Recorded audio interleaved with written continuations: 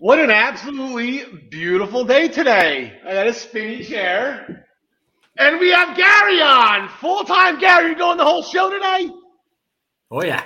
There we go. Ratings.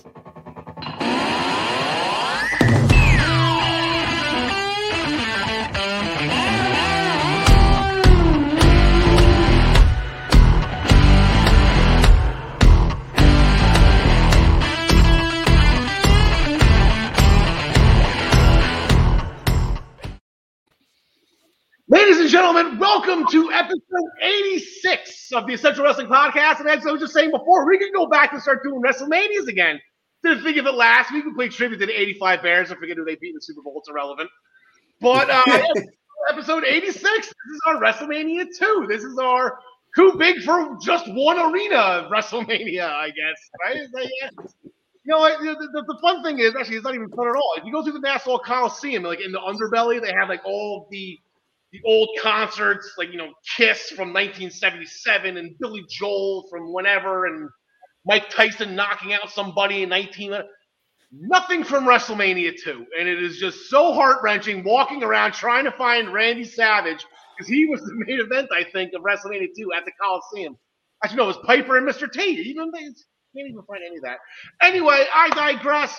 We're going 4 strong all episode today because it is our end of the year awards episode.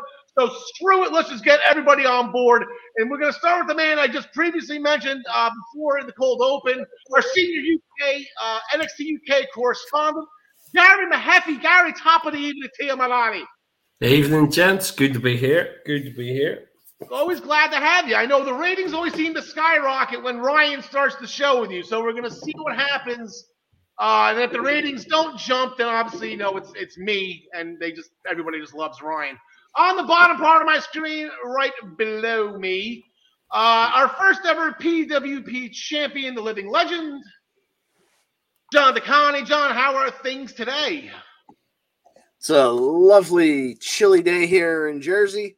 We're talking wrestling. It's all good. It's always good. And, of course, always next to him, Mike Veda's cousin, John Smith. John, how are things in your neck of the woods this evening? Well, considering 3 of my 4 fantasy teams are in championship games this week, things are going pretty good. Two of them named Andre the Giant, actually. There you go. We will circle back to that. We actually have a fun little football segment at the end of our show today. I'll get to that in a moment. On today's episode, yes, I know. Apparently, for those of you who are trying to tune in on the Eastern Observer Facebook page, we're not there. Hopefully, you guys find the way. By the way, we are on a new platform to go along with Zingo Channel 98. I believe we're on to go along with Spotify and iHeartRadio and all that fun stuff you see on our things. Odyssey apparently is now carrying the Essential Wrestling Podcast. So please, all of you Odyssey subscribers, please go and search the Essential Wrestling Podcast, and we'll find our library there. If not now, eventually, all 85 of the past classic episodes. We have a comment chiming in. Hopefully it's James. James, Merry Christmas, buddy. My Christmas was great. From the sound of what we were talking about pre-production, everybody else had a wonderful Merry Christmas as well. Everybody's safe. Everybody's sound. On today's episode, we have a new TNT champion in AEW. I'm out. We have 3 championship matches for 4 titles set up for NXT New Year's Evil next Tuesday. That was all set up last week on NXT. We'll get into that. Gary Mahaffey, as you know, he's here to normally discuss NXT UK. We are on they're on the 2-week break. We had an award show last week, Gary. Yeah. Just sort of a look back at a few big moments they had last week. So it was just. Yeah, Nina Samuels hosted a highlight show or something like that, right? Yeah. Ryan Joy is on assignment this week. He is off vacationing with his beautiful bride, Maggie May. I do have Ryan's awards with us and his picks for day 1. Maggie didn't, for whatever reason, want to send her picks in. I don't know. I guess she just doesn't want to spoil it for everybody else, considering she's kicking all of our asses hard in the WWE standings. We make our picks for this week's show, upcoming shows presented by Minutes to Bell Time and sponsored by ProWrestlingPick'em.com. Play against your friends. Play against the universe. And guys, she'll like it too. We are going to main event the show with making our picks for day one, or what potentially was supposed to be day one. I guess we can dabble in that for a second, I guess, with the COVID scares. And then I said at the end of the show, the boss of the Eastern Observer, the host of the Primetime Rundown, Joseph Kennedy Jarzenka, will be joining us to talk some football. He will be there at the end of the show. We are going to curtain jerk the show with the 2021 Essential Wrestling Podcast Awards. This was a fun time. I actually watched our episode from last year. Little bit of a buzzkill at the beginning of it because unfortunately we just came across the 1 year anniversary of the passing of John Huber, aka Brody Lee, aka Luke Harper, and that was a tough thing to watch. But we eventually got into awards. We each our own correspondents for our specific brands. Ryan does AEW, Gary with the UK, John with NXT, John DeConnie with Impact. I'm going to take all of WWE, and it's going to be simple. We have our own awards for our own specific brands, and we're just going to rattle them off like this. Like, I am going to officially give my first Carl with a K award for the winner of the Wednesday Night War, the National Hockey League. Not only did they bounce NXT to a different night, they bounced TNT, which I'm sure had some type of, we're TNT, we're home, or whatever. Now you got bounced off that network too. You're on TBS where all the comedy is, right? Because it's a freaking joke show, right? As some people would say. I believe the Yankees played some baseball on TBS too. That's very funny was their tagline at the point. But going a little more serious. So I am going to be WWE specific. I believe I did Raw last year. Tyler did SmackDown. Tyler is unable to be with us due to work. So I'm just going to tackle WWE as a whole. Male Wrestler of the Year. It's about goddamn time. Bobby Lashley absolutely tore it up this year. Won the WWE Championship right after, I believe, the Elimination Chamber. And then he walked into WrestleMania as champion, something very few wrestlers do, walk out as WWE's champion as a heel. Bobby Lashley, thank frickin' God, absolutely just completely tore it up this year. Happy to give that to him. And the same thing, the female actor of the year, I think it has to be Bianca Belair. Main event of WrestleMania night one. I know it wasn't the end of the overall show, but it was a night. It was a whatever. They counted. I'll count it too. But she shined. She didn't even get the just due in NXT. She got, Shayna Baszler whooped her ass. Rhea Ripley whooped her ass. Asuka whooped, she just kept on getting killed. And I believe one of the main events, I think Justin Roberts, who's the guy with the fro? Not Justin Roberts, but the guy that does all the pre-shows for NXT. Sam Roberts. Sam Roberts killed her one time, saying she doesn't belong here. She's this, that, and the other. So she turned everything around, ended up main eventing and winning the SmackDown Women's Championship at main event at WrestleMania. So good for her. Tag Team of the Year. This one, I think, was just decided for me about 2 weeks ago when they had a triple threat tag team match, and the winner was the best team in WWE. So might as well just, why not? There's really nothing. As we all know, the biggest male moment of the year for WWE, a moment that just near and dear to my heart, something that I waited just about 10 years for it to happen again. And that was The Miz winning the WWE Championship, becoming the first ever two-time Grand Slam winner. Absolutely wonderful night. It was an it's going to get worse because my favorite female moment of the year, again, something that I've been waiting a very long time for and was very short-lived, and that was Eva Marie's return to WWE. I loved every moment of it. If you just understood who her character was and what her character is supposed to do, you'd appreciate her more. The fact that she can't wrestle makes her that much better. It's hysterical. Watch everybody flip out every time she's on TV. Let's say a fun moment for me. Again, actually, the funny thing is, the more and more I think about it, this might be short-lived too. Comeback of the year. Probably, the overall, not male moment feel, but just the overall moment of the year, I want to say, was when the fans came back at WrestleMania. Ryan Joy was there with Maggie May. It was just great to see an audience again. As much as I love the Thunderdome, I feel like we're headed back that way, though. I feel like is somebody going to clean up the Nickelodeon mess in the Prudential Center so we can have WrestleMania there in case we need to? Like, is this really? Very special award for me. We miss you. The Ding Dong Hello We Miss You award. I can't wait till she comes back. I miss her every goddamn Friday night. Not to step on anybody else's toes real quick, but just 3 awards I have to give out, even though they're out of my jurisdiction. Just the overall professional wrestling female of the rest of the year, Deonna Purrazzo. TV episode of the year goes to Wrestle House 2 on Thanksgiving night, and the pay-per-view of the year goes to Winter War 84. Nothing has amazing what Impact has done over the past year. John LeConnie. I think I said this last year too. I'm extremely jealous you get to give out those awards. Going back to WWE, match of the year candidate. I believe Gary, you said you saw it online too. I believe Fox named Seth Rollins versus Edge inside the steel cage at Crown Jewel as the match of the year. I'm going to give it to the main event of WrestleMania. They usually give me Edge stacking Edge and Daniel Bryan on top of each other for the win and the heel victory at WrestleMania. Absolutely dominant performance by Roman Reigns. Speaking of this, I'm going to keep rolling with Roman Reigns right here. Best feud of the year. John DeCon, I just itch for this every time I'm making a WrestleMania card. At the top of my list is John Cena versus Roman Reigns. And I love this. I love the fact that Cena was threatening to leave the company with the championship, that he wasn't going to stick around. I believe this time around, Cena was John Cena, which was great, but Roman was a lot better and more comfortable on the microphone.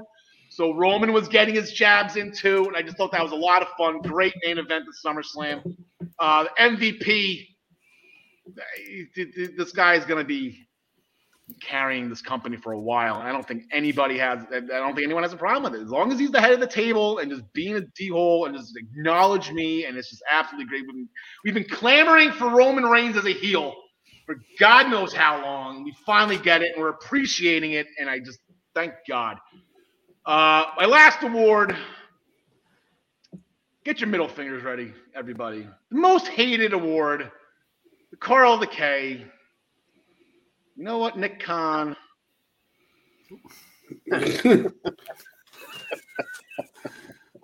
Blow it out your ass, Nick Khan.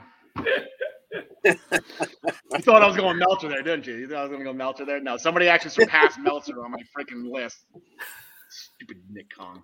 And they're going to give it to him over Hunter. Just the whole thing just frustrates the hell out of me. Anyway, so those are the Carl and the K Awards. I don't think I have any repeat winners. I do believe Tyler did give Roman Reigns the male athlete of the year last year. Yes, he did. So, Roman Reigns, 2-time wrestler of the year of WWE as far as we are concerned. But we are going to turn it over now. I believe I've talked enough. We do have a comment. I believe maybe James Wheeler's commenting on some of the – yeah. Hands up if you watched the Christmas Story before Rampage. There you go. Well, the reason why Rampage was on Saturday night was because of the Christmas Story, 24 hours on TMZ. John DeConnie, again, jealousy over in this area. You are the senior Impact correspondent. I do expect a lot of Wrestle House and Wrestle War 84, Winter War 84 awards to be given out. Well, you might be a little bit upset, but I'm gonna start off with some of the matches, some of the categories that Impact themselves are running down. They already announced 3 of them last week on their wrap-up show.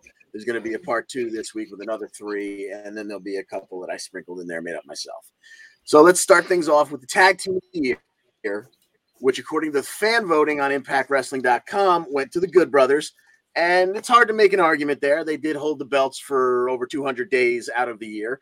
But I have decided to go a little bit against that and give it to FinJuice, because any team that uses the Doomsday Device, the Acid Drop, and the previously unnamed Demolition Decapitation as part of their tag team finisher, that's just good squishy to me.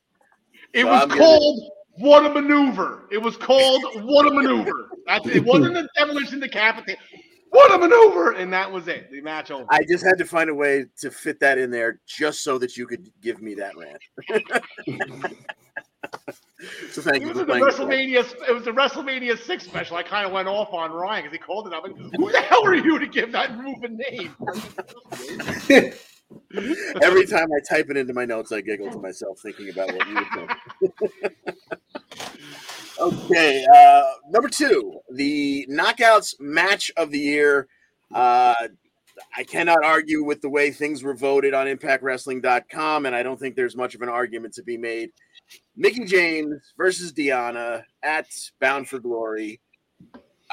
Did not see that ending coming, but it was fantastic all the way through. Congratulations, ladies. That leads us to the knockout, specifically of the year. And as Al has already run down in his awards, and as I named last year and again this year, the first ever 2-time DeConti Trophy winner, Miss Deonna Purrazzo, knockout of the year. Moving along to the Knockouts Tag Team division. And the Knockouts Tag Team of the year. There hasn't been a whole ton of juice in this division. There's been a lot of teams that I've been very excited about, including the current champions, the Inspiration. But I think the team that performed the most and put on the most good shows, and as much as I hated them when they were doing it because there was a team they were feuding with that I really was rooting for, they just couldn't seem to get the job done for any extended period of time. The Knockouts Tag Team of the Year goes to Fire and Flavor. Yeah, I spy a Jersey girl. Moving along, the men's match of the year. I know a lot of stars went the Kenny Omega way for the time that he was performing under the Impact banner and he was the champion. But as far as I'm concerned, the match of the year, which wasn't even on Impact Wrestling, it wasn't on a pay-per-view or an Impact Plus Saturday special. You had to tune into BTI to get the first 60 minutes of this. Josh Alexander and TJP, not only did they put on a fantastic match, but the way they timed out the ending so perfectly for it to go into overtime and to go over into Impact Wrestling, it was fantastic start to finish. Moving along, the male wrestler of the year.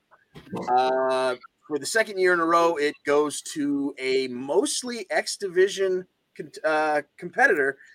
This year it was Josh Alexander, who spent most of the year in the X Division before his brief run to the top of the world title picture.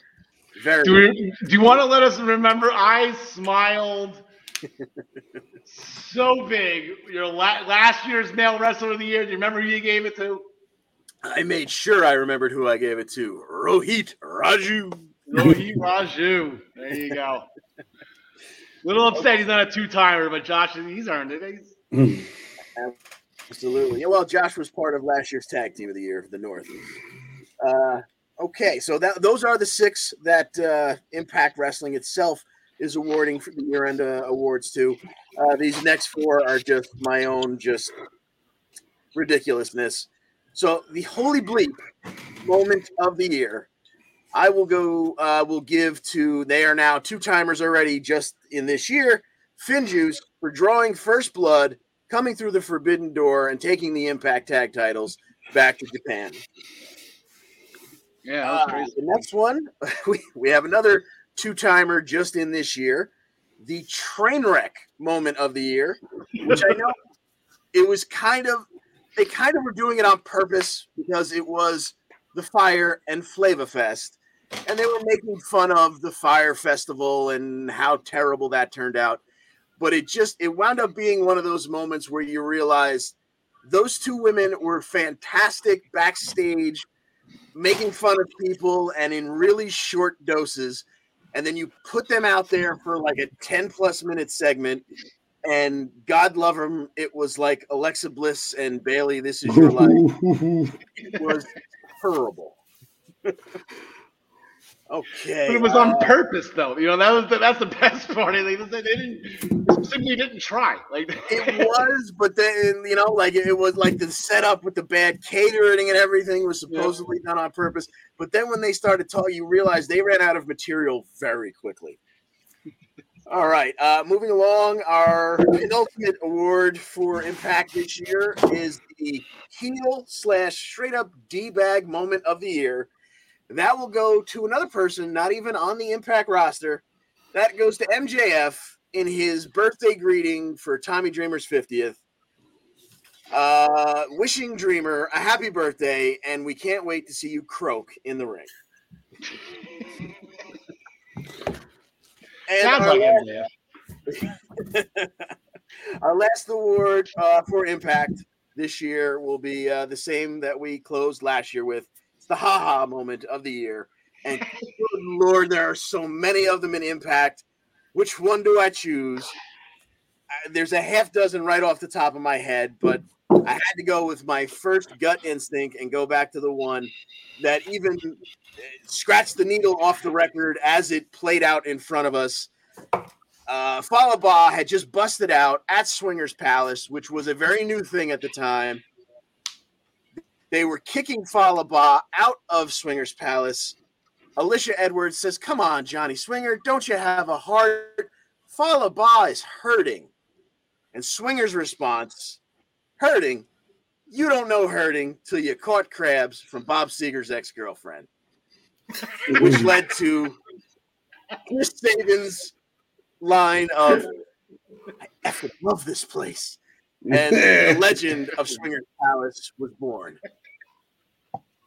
So here's to you, Johnny Swingers is on me. He got the ha. It was the wrestlers' court. It was the people versus Johnny Swinger. It was wrestle court. Yeah, it was wrestle court overall. So yeah. The people versus Johnny Swinger. Why are you learning that phrase? Specifically, Daddy. So that brings in our year for Impact Wrestling. Going up to the top corner, Gary Mahaffey, NXT UK correspondent. You got a couple two-timers as well here. You went back-to-back on a couple of races. I'm not sure if you remember last year's awards or not. I know you had some cases with all your Garys in them. Yeah, I was looking back to see sort of who had done last year, and I've some different awards from this year as well. But when I looked, there was actually one of my two-time awards I was surprised won last year in hindsight, but however, which was my Wrestler of the Year, because I didn't think I looked back afterwards and thought, I did pick them. But yeah, I have a few sort of serious and inverted commas awards and a few not so much. And I think I'll actually just go through, in the order I actually sent them to you. The Male Wrestler of the Year, I toyed with giving it to A-Kid, and even though he hadn't held anything, well, he'd been the Heritage Cup, but he hadn't had the big title or whatever. But I just couldn't see anybody other than Ilya Dragunov being Male Wrestler of the Year. He had more matches, and I know that Walter had been champion through until the middle of August. But for Ilya, with the matches that he'd had and the quality that he'd had, and the way that even throughout the year, a lot of the storyline was, when will he get the title? Will he get back to it? Will he get back to it? So because of that, because he'd been central to everything, I thought we'd go with him. Female Wrestler of the Year to me was easy and then almost wasn't, because obviously for half a year Kaylee Ray had been the woman, and then she lost the title and moved across to NXT main roster. So however, because of that, if I didn't count her, there could be nobody else other than Meiko Satomura, who was the Female Wrestler of the Year. She was carrying some not so good wrestlers to decent matches, but she was just the focal point. I do think she'll lose the title soon, and we've had this discussion. I do think Blair Davenport will beat her. But as far as 2021 goes, she gets the Gary for Female Wrestler of the Year. Yeah, I think Blair Davenport's going to be making early submission for Female Wrestler of the Year for 2022. Definitely should be. Tag Team of the Year broke my heart. To have to say that. Why? We laugh about these guys all year long. Why would this break your heart? It breaks because I don't want to like them. I don't want to admit that Pretty Deadly are the Tag Team of the Year, but they are. I know I've said sometimes their matches at the start, it's like walking through trickle. They take a little bit of time during a match to get wound up, to get going. But they've had good matches against a real wide variety of opponents. And you can't argue the fact that, they were tag team champions for almost 10 months. And so, that all things considered, you can't see past them. And again, before we go off into slightly random awards, the match of the year, this is my other 2-time award. Yeah, what are the odds of this? Like this, I was shocked. I'm like, wait a minute, that's right. They fought 2 different years. Yeah, Ilya Dragunov and Walter at TakeOver 36. I think it came 5th in that WWE poll list this year. Yeah, somewhere in there. Yeah, but like how you just watch that match and you go, these 2 guys, they are 2 pros at the very top of their game. Just absolutely super. I did think that Vince was going to want to take them both across. I still think he might. But, yeah, so just go back to that list. Okay, so this match was 5th, which gives it a little less credibility because that list had Bad Bunny at WrestleMania at number 10. So that list is just crap to begin. I didn't even look at Actually, I did look at the. I know exactly because it should have been top 3. Yeah, that's. But yeah, no. Walter and Dragunov just was absolutely amazing. Potentially one of the best matches anywhere all year, let alone WWE. Yeah, we'll veer off into not so serious for a couple before we go back to one that sort of is the Rookie of the Year or the Gary Man Crush Award for 2021. Obviously goes to Charlie Dempsey. Has to be. I'm sorry. Every time he's on TV, I'm just like, oh yes, he's back. He's here. It does my heart good every time he appears on screen. I will happily. I see him come. I just think he's been amazing. He's been a breath of fresh air. Completely different style. Stands out. I don't think he'll be here too long, mind you. I think he'll get a few months and he'll get an opportunity because of who he is, obviously. Because of being Regal's son, but just absolutely brilliant. Just love him. And again, the next award. This was my only. Well, you could argue the Man Crush Award was a selfish choice for me. This next one is my absolute selfish choice, and I don't care who says what. I don't care who chimes in, whoever messages in, texts in. I don't care. This is the Bryan Danielson / Yes Award of something that happened that I just sat in my living room and went, yes. Yeah. Which was when Myla Grace appeared on NXT UK. I know she lost. I know she only had 1 match. I don't care. She's from Belfast. I've seen her from literally her first match. We would be in touch regularly enough, and she's brilliant, a lovely girl, is a good wrestler, will get chances to broaden her horizons. I noticed she's, I think, wrestling in Finland actually soon enough as well. And she really is starting to get a look in places, and it just did my heart good. I saw her and thought it shows that people can, if they put the dedication in, you'll get the chance. So that for me was my pure selfish choice. In saying that, and this one shocked me because as I was typing up this winner, I thought I knew I thought this person was going to win their own award, and they don't. Spoiler alert. But the Ginny Award, also known as Why Are You On My TV? Which Ginny generally has been, is not. Ginny didn't win for a pleasant change. Actually, Saxon Huxley has won it. Because I don't get it. And maybe I'm just too old.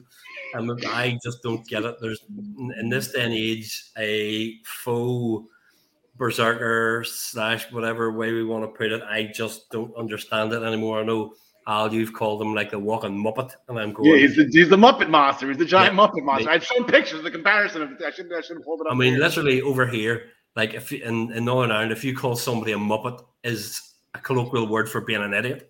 And so, actually, that's very apt when you call him the walking Muppet, to be fair. Yeah, it was Sheamus calling people Muppets all the time. I know that's kind of a little bit of an insult there. I think, I don't get it at all. Like, every time I see him, I'm like, every time there's a round of cuts, it's not that I want anybody to lose their job, but I'm going, he's bound to this time. Oh, no, he's not. Oh, he's bound to this time.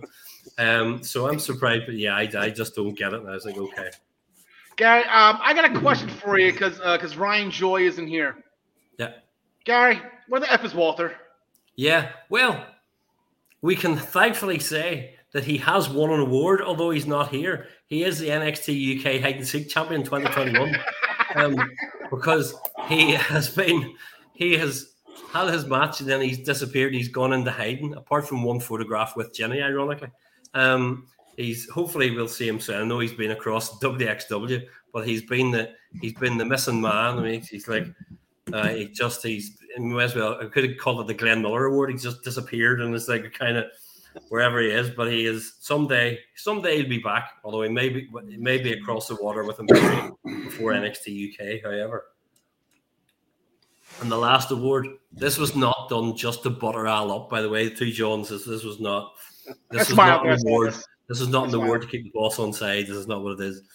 However, the MVP of NXT UK or the Midas Award, because truthfully, as far as I'm concerned, this year, everything he's touched has turned to gold, is Noam Dar. Whether it's a match, whether it's an ordinary match, a Heritage Cup match, a Supernova Sessions, you name it, a backstage skit, you name it, everything he does has just been fantastic.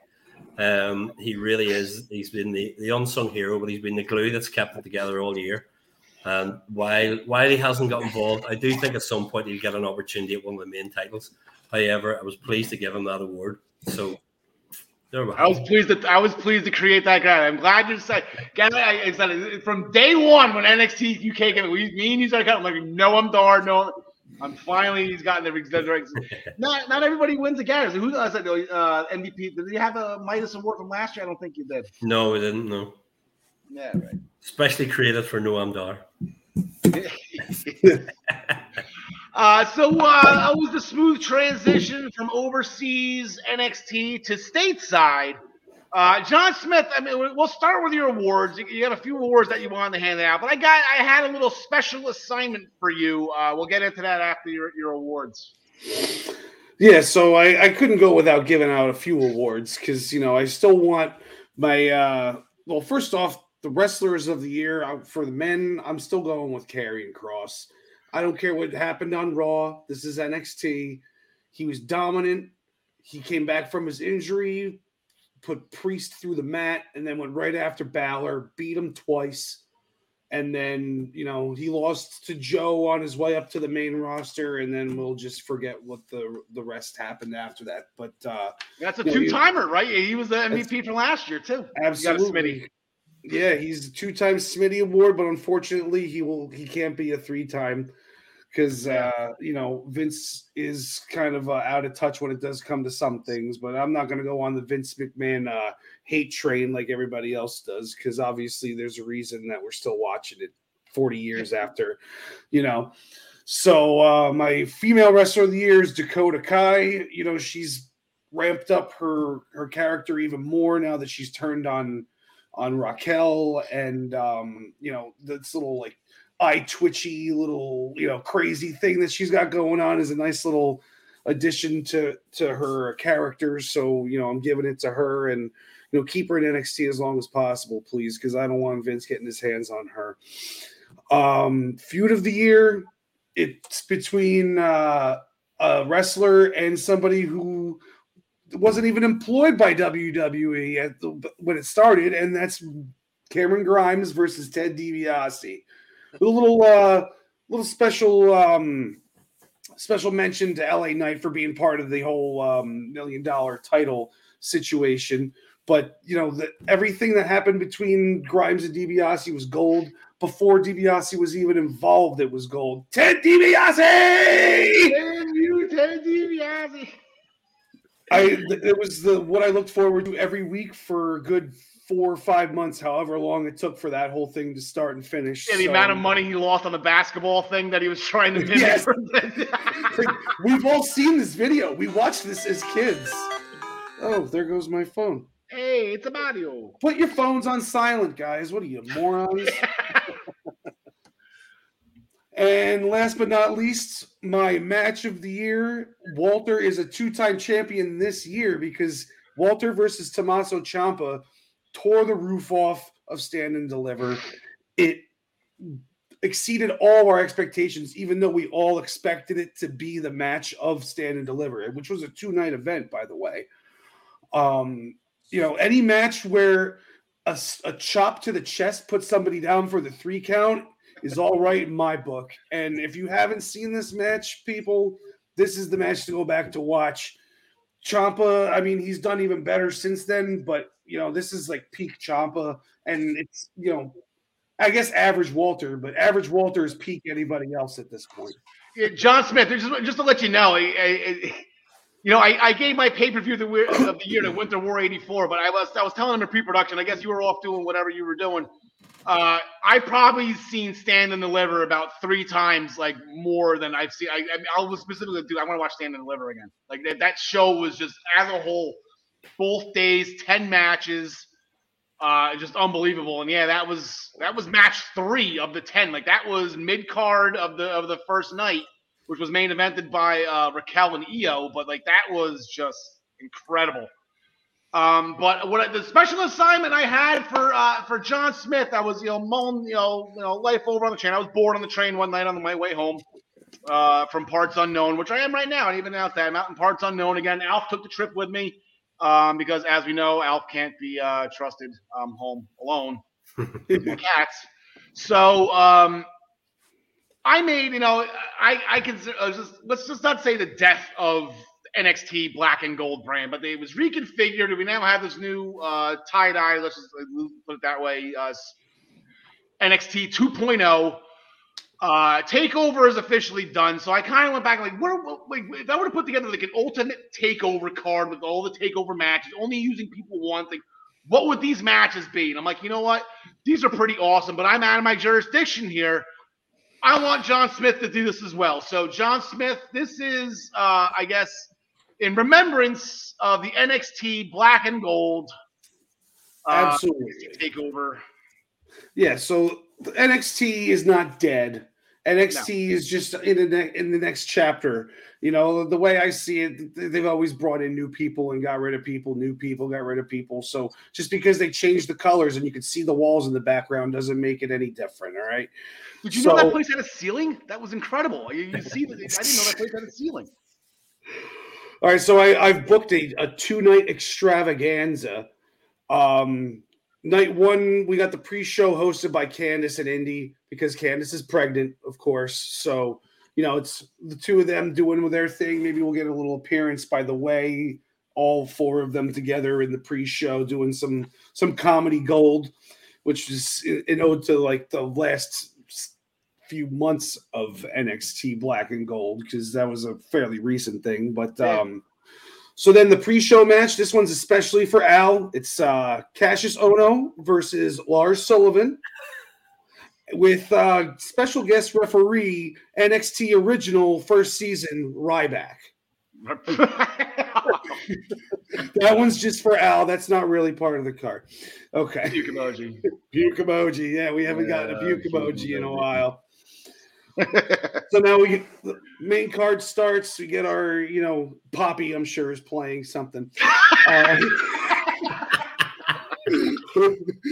And then we get Enzo and Big Cass out to warm up the crowd. No match, just getting everything going, a little bit of the most beautiful woman in WWE as well. Can't teach that. Cannot teach that. So I figured to start off this, just get it out of the way. Seth Rollins versus Big E, first 2 champions to ever hold that belt. So let's get that going, so then we can get Seth Rollins off of our screen. Because remember the bleached hair, Seth Rollins. Unfortunately, yes. Yeah, this was the first. Seth Rollins the first ever champion, and Big E was the guy. This match actually happened. I can only put up the matches, the graphics for the matches that actually happened. So.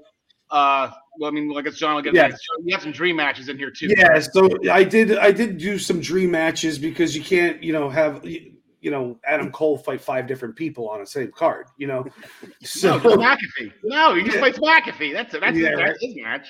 Well, McAfee is doing commentary on this show at Wade. Oh, okay, good. Yeah, maybe he'll get involved in Adam Cole's match later on. Who knows? After Rollins and Big E, we're going a throwback to Spin the Wheel, Make the Deal. Dexter Lumis versus Cameron Grimes. Cameron Grimes challenged him to this match. The wheel gets spun, and it's an I Quit match. So how the hell is Dexter going to lose this match? Because he's not going to go out and say I quit. So I think we all know what's happening there. Next, we got a dream match in, like, I guess you could say 3 different eras of the Black and Gold. We got Paige versus Nikki Cross versus Io Shirai. Nice. That would just be a knockdown, drag out. Obviously, it's no DQ because it's triple threat. So that would just be something I'd love to see. Sanity Nikki. Sanity Nikki. Of course, Sanity Nikki.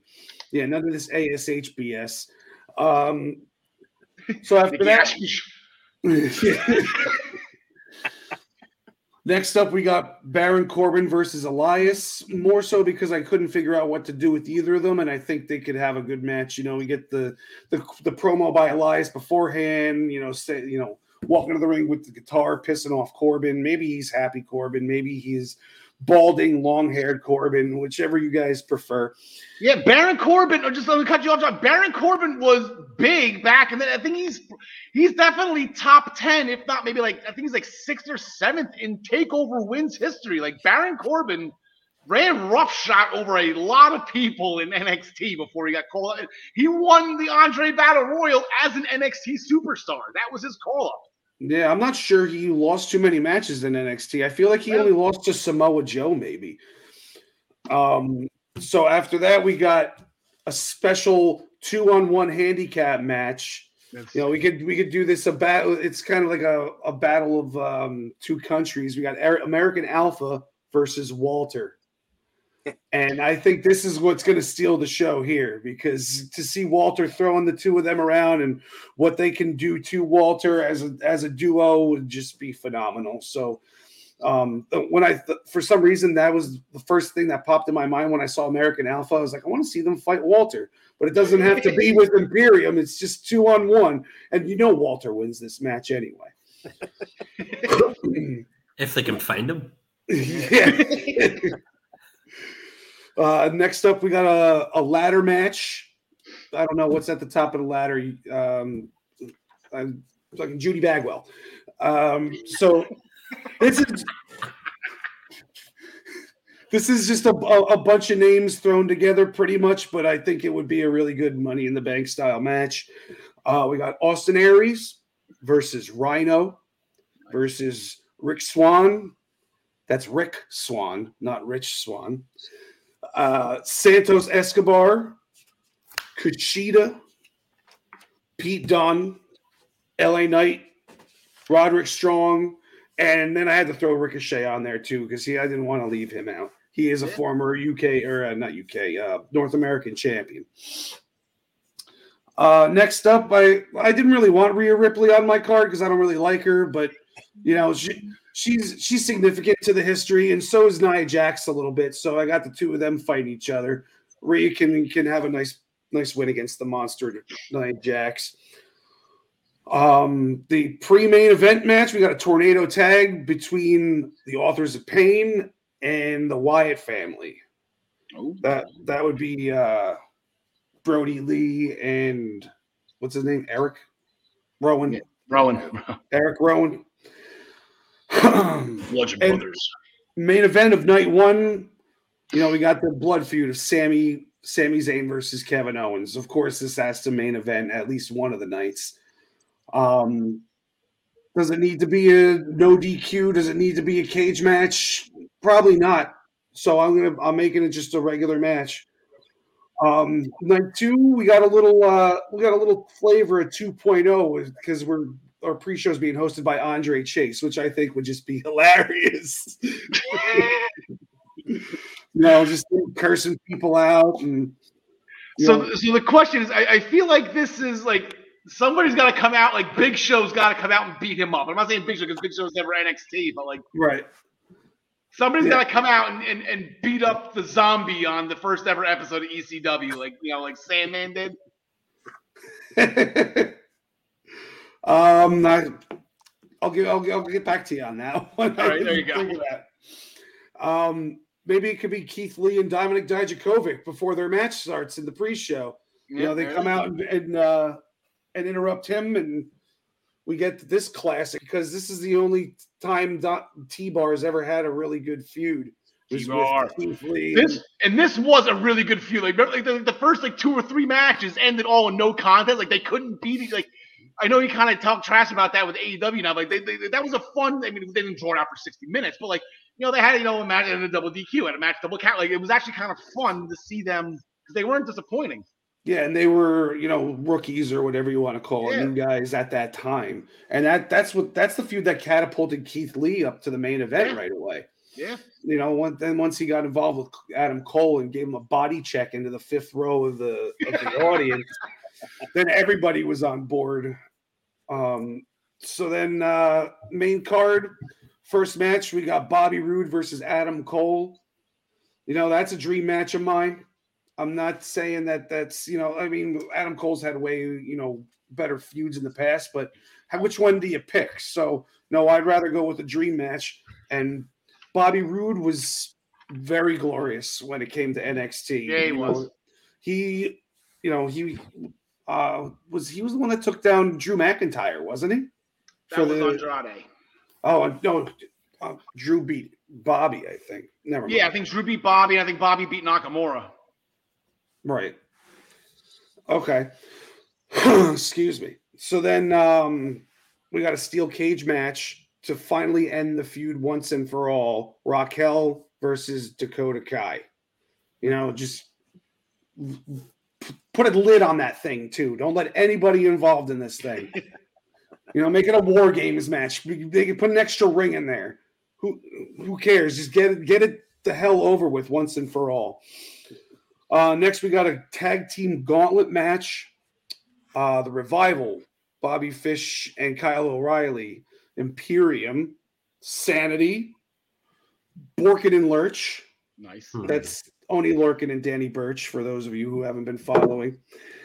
Heavy Machinery, Legado del Fantasma, MSK, and I had to throw the Grizzled Young Veterans in there, even though they haven't had much success on the state side, but they are NXT UK tag team champions, and they had them for quite a long time too. First ever, right? First ever, yes.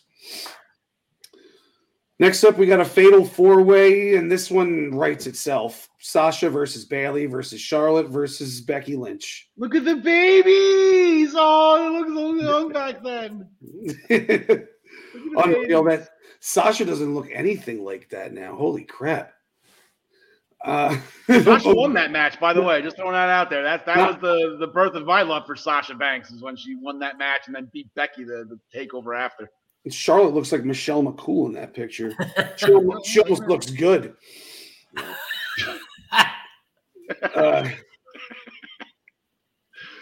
Next up, we got 2 guys that Vince handled very poorly once they went up to the main roster, which is why I put them together, and also because the match would be freaking awesome. We got Karrion Kross versus Aleister Black. Nice. After that, we got a 3-way Neville versus Finn Balor versus Andrade, kind of like a 3 era thing like I did with the women on day 1. I love what Pac's doing now, and he was awesome as the cruiserweight champion on Raw. Yep. And he wasn't the mean old bastard that he is now. But either Neville is fine for me. Then of course we got Samoa Joe versus Nakamura. This one they traded the belt back and forth a few times. Joe lost it to Nakamura twice. He beat him for it once. And, just they'll love to get a callback to this feud. Semi-main event of night 2. The 2 most dominant champions, gender non-specific, of NXT history. Asuka versus Shayna Baszler. Make it a submission match if you want. Make it whatever you want. But these 2 would go, 25, 30 minutes, and it would be awesome. That match needs to be at WrestleMania. Like, that really does. Yes, it does. And to top it all off, I'm sure you guys can figure out, since I haven't mentioned either of their names, in a Falls Count Anywhere match, we got Johnny Gargano versus Tommaso Ciampa. The 2 guys, like, if you were making a Mount Rushmore of NXT, both of these guys are on it. and then you get to debate on who the other two are, in my opinion. So they got to close the night out and send the Black and Gold brand out with a bang in a Falls Count Anywhere match. Gargano, Ciampa, Adam Cole, Leon Ruff. I was looking for Jordan Devlin somewhere in there, but Jordan Devlin. I didn't even leave him out on purpose. Just racist. That's the Irish. That's what this. All right, so so that's great. So as a kind of like, oh Jesus, kind of like a getting a little messy over here in parts unknown. As a tribute to the Black and Gold brand that we grew up and we loved. Like I said, the NXT's not dead. The next page is turned. The chapter is turned, and we're hoping that this new crop of talent can carry that torch, because that was if you listen to just all the names that John Smith rattled off, that's a tough act to follow. So. Tony D'Angelo's got his work cut out for him. Ryan Joy, like I said, he's on vacation. He's doing whatever he's doing. I don't even know where he is right now. None of my business. But he did send me his AEW awards. Some of these aren't going to be a shock to anybody. Male Wrestler of the Year, Kenny Omega. I believe he did set the all-time record for most stars accumulated in 1 year. I believe he's up to 533 in the 4 matches he had. So, female wrestler of the year, again, the no-brainer. It's Dr. Britt Baker. She actually replaced MJF as one of the pillars of AEW, so that makes complete sense. Tag team of the year, always a debatable topic in AEW. Just so many great freaking tag teams. Ryan went chalk, though. He went with the Young Bucks. I like the maybe explanation for that. I guess a new award. I guess it's going to be a tradition going forward. Most valuable pickup. I guess most valuable future. I believe John DeCon, you did something last year, right? Most valuable future endeavored superstar. You gave it to Eric Young. Ryan Joy for AEW. He gave it to Bryan Danielson. Most valuable transaction. Most valuable. He used the word pickup, but I guess future endeavor. Greatest moment of AEW, I guess the moment everyone been waiting for 7 years, and I guess the pop and the reaction and the goosebumps, even I got them. That didn't disappoint. One Curtis Maxwell Punk returning to professional wrestling after a 7-year layoff. I've still never seen that. No, he didn't see it. It was a pop. I thought for sure. Ryan Joy, his rising star. I guess the person I believe. See, I want to give him a little bit of credit because he kind of hit the nail right on the head with his one to watch in 2021 that he gave out last year. He gave it to Hangman Adam Page, which is okay, whatever. But the fact that he called in that award that he gave out to Hangman Page. He said, look for Page to take the title away from Kenny Omega somewhere in the third quarter, which was exactly what happened. So shout out to Ryan Joy. Nailed it on that one. So we'll give him a little bit of a credit, a little bit of a stake in this. His rising star, I guess his one to watch for 2022. And God, I hope he's right, because I would love to see Malachi Black just kick the head off of everybody on that roster, and doing it with, like I said, an injured eye that he's still selling from Buddy Murphy. And Ryan has one more award, and this probably is going to be the easiest transition of all time as we transition from the award ceremony to AEW Rampage. Ryan with a buzzer beater on one of his awards. The joy for AEW for 2021 most questionable booking decision of the year goes to Cody Rhodes winning the TNT Championship for the third time this past Saturday night on Christmas night on AEW Rampage, defeating Sammy Guevara. John DeConnie, what do you got for us? Well, first, I would just like to point out that last week when we were picking that match, when it went around to John Smith, if we all had catchphrases on this show, John Smith's catchphrase would be, well, Cody's booking it, right? So Cody's winning. Even John Smith last week scoffed at the idea and stopped himself from picking Cody Rhodes and went with Sammy retaining. Well, folks, that's not exactly how it played out. Cody would kick out of the go to hell. Sammy would go for the 630 senton, and Cody gets the knees up.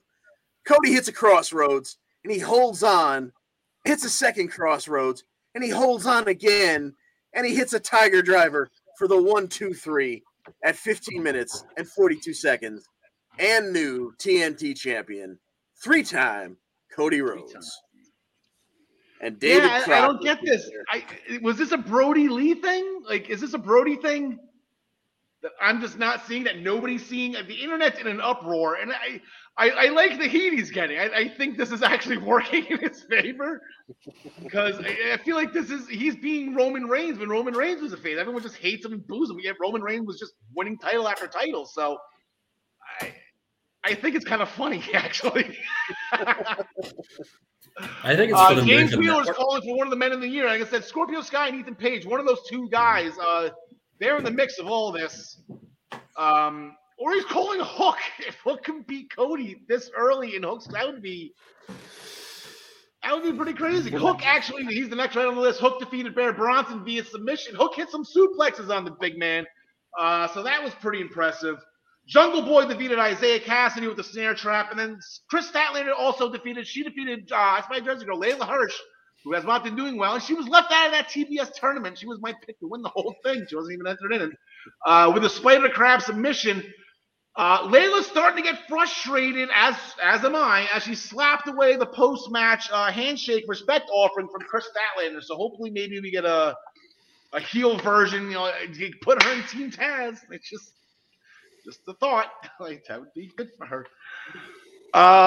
Switching gears from Rampage to Dynamite, John DeConnie, it's actually kind of funny because I'm doing my notes as I'm going along for this, what I thought was a handicap match. I have CM Punk and Sting defeated the Pinnacle after Punk hit the GTS on Dax, followed by the Scorpion Death Drop, followed by the Coffin Drop. Oh, yeah, Darby was in this match, too. Yeah, and it goes with the whole setup.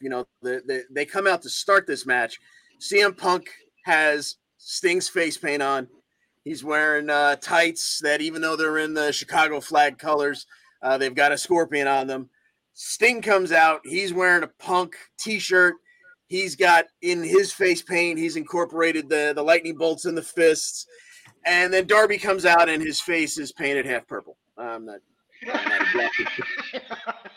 Sure. Come on along, son. Good for you.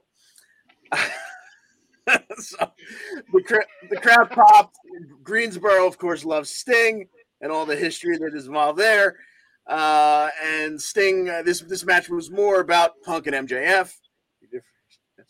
They put out a T-shirt. They put out a poster of the three of them, and quite frankly, Darby is a little bit forgettable in that mix.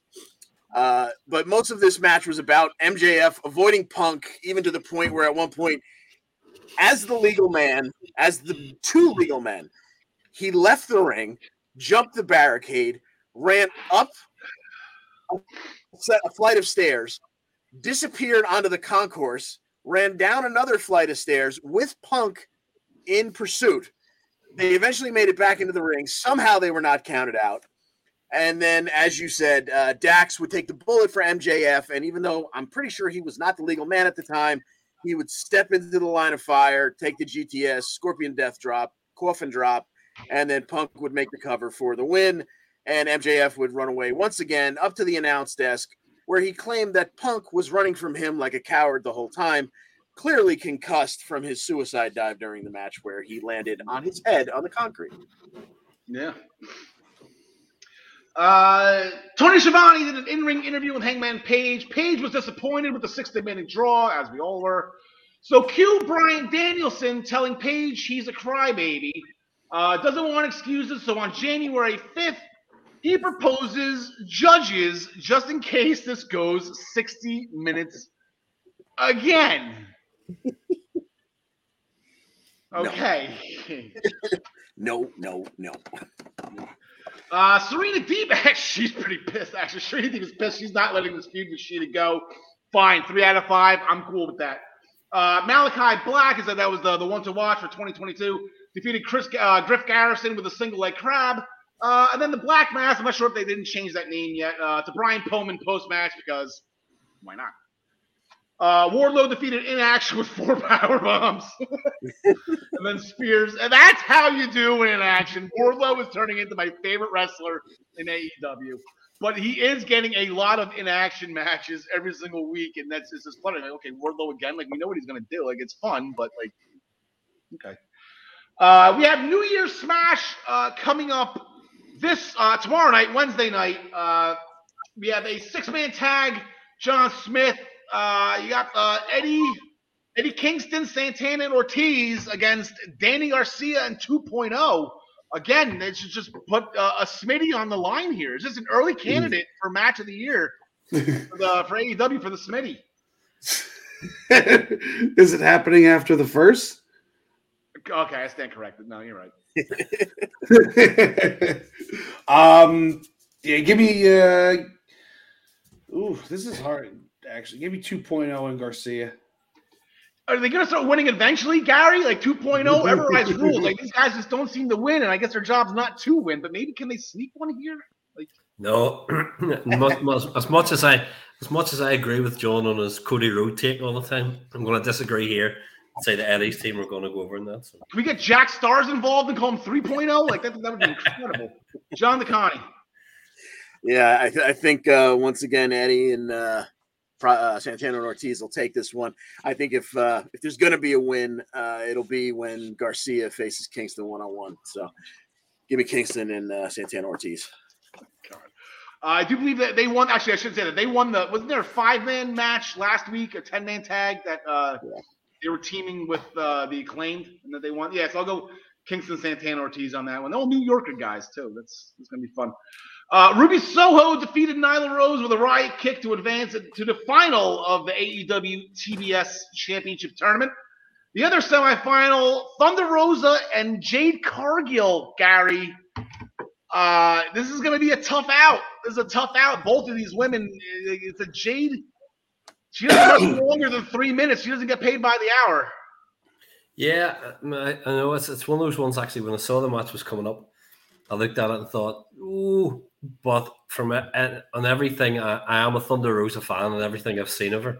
And it's just one of those ones where, much like when, like, if Drew comes up with WWE pay-per-view, I can never pick against him, even if, regardless of what I think. Yeah. And she's another one. Every time I see Thunder Rosa, I go, no, I think she'll take it. So I'm going Thunder Rosa.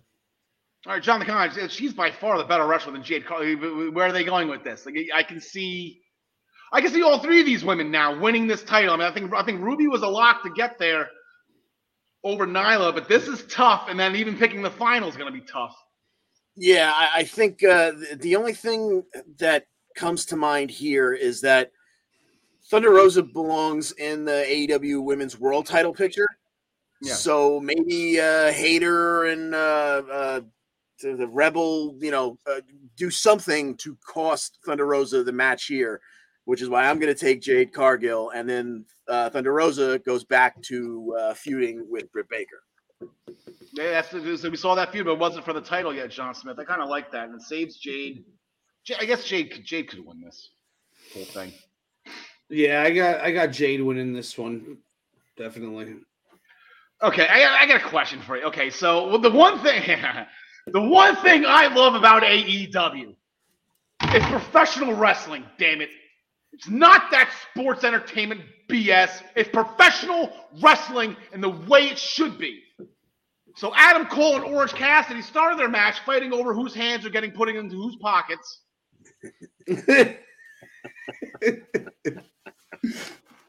Here's the serious question, though, okay? So, if you take Orange Cassidy in this gimmick right now, John Smith, if you put him on Monday Night Raw, is he the most hated wrestler in professional wrestling?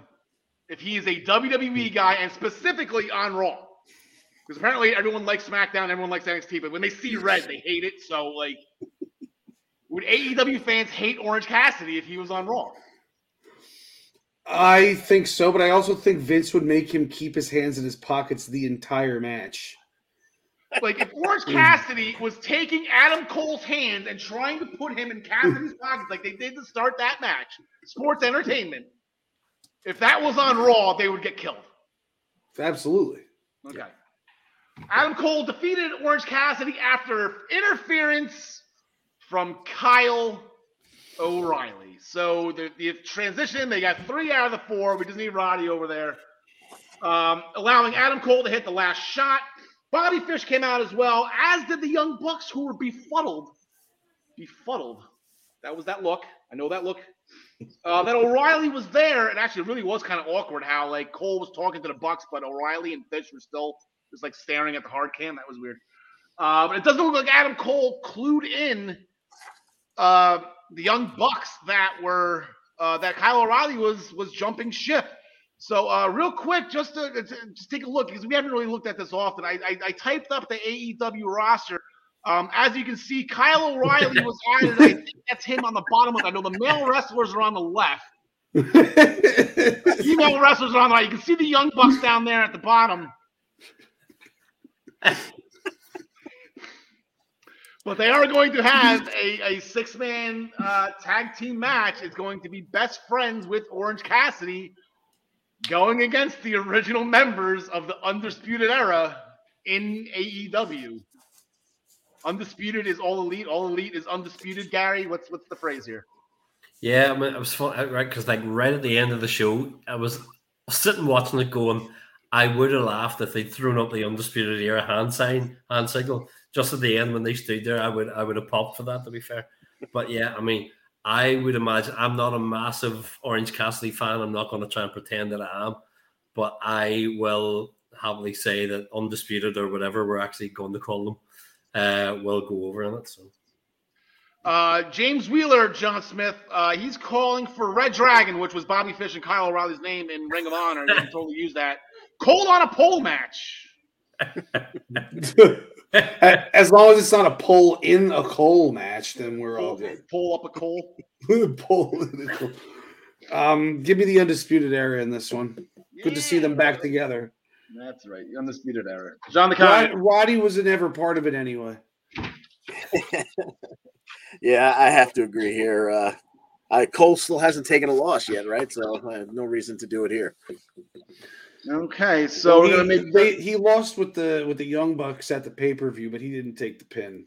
Yeah, he didn't take the pin in that Falls Count Anywhere match with Christian. Wow, and I forget who else. Yeah, Jurassic Express. Yeah. Yeah, that was after Adam Cole took 7 concertos and did not miss any time. Anyway, making a switch to NXT 2.0, big main event, Pete Dunne and Tony D'Angelo, John Conn. Hey. Pete Dunne versus the Walking Stereotype. Tony D attempted to use that. Good name for the team. Hold on. Good name for the team. There you No go. dispute. So Tony would attempt to use that crowbar again that he used inside of War Games, and it was a swing and a miss. And then although he would hook Dunne up for his finisher, that fisherman's roll the dice. I don't know what the hell you want to call it. But Dunne escaped it and transitioned right into the bitter end for the 1-2-3. D'Angelo would attack him right after the match once again, and he would get that fisherman's neck breaker on the floor and then slam Dunne's wrist with the crowbar as the show ends across the announce table. So I don't know if Mr. Dunne will be breaking any fingers anytime soon with his hand in a cast. Yep. Tommaso Ciampa started the show in ring, inviting Braun Breaker to the ring. He tells Braun he's earned the title match at New Year's Evil, but he's still not ready. It's too much too soon for Braun, and he's going to fail again. Unfortunate foreshadowing. Grizzled Young Veterans and the Creed brothers ended in no contest due to Jacket Time getting involved. They were on, doing Japanese commentary with their own table. And I do believe I heard an Indeed in there, too. I'm not positive. I'm going to look forward to that. Possibly do that again. And then eventually Briggs and Jensen again. So these 4 teams have just been added. It's almost like they're trying to go for Imperium, but like Imperium doing a thing with MSK. So they're going to be, I guess, Riddle. I guess this whole Scooters thing with Riddles and MSK. They're going to be calling out Imperium tonight. So fun. Actually, 6 tag teams in the tag team division. It's a little unheard of. I like this. I like the way it's going. John Smith, match after your own heart in the female division. Io Shirai, Elektra Lopez. Yeah, so we got Zoe and Io backstage or going to the trainer's room or whatever, and then Wild and Mendoza come in and say they're the superstars. They should be going on the table first, blah, blah, blah. Then Io starts screaming at them in a way that I wish she would scream at me. And then Elektra Lopez splits in between them, and she comes up and basically tells Io she's not afraid of her and that she challenges her to a match later on. So then I paused and got the baby oil that come back. And we got Elektra Lopez versus Io. Not much of a match. I mean, Elektra held her own against the former champion, but it was all about Zion Quinn coming out. He came out with a mistletoe in his hand. Got attacked from behind by Legado, disposed of them real quickly.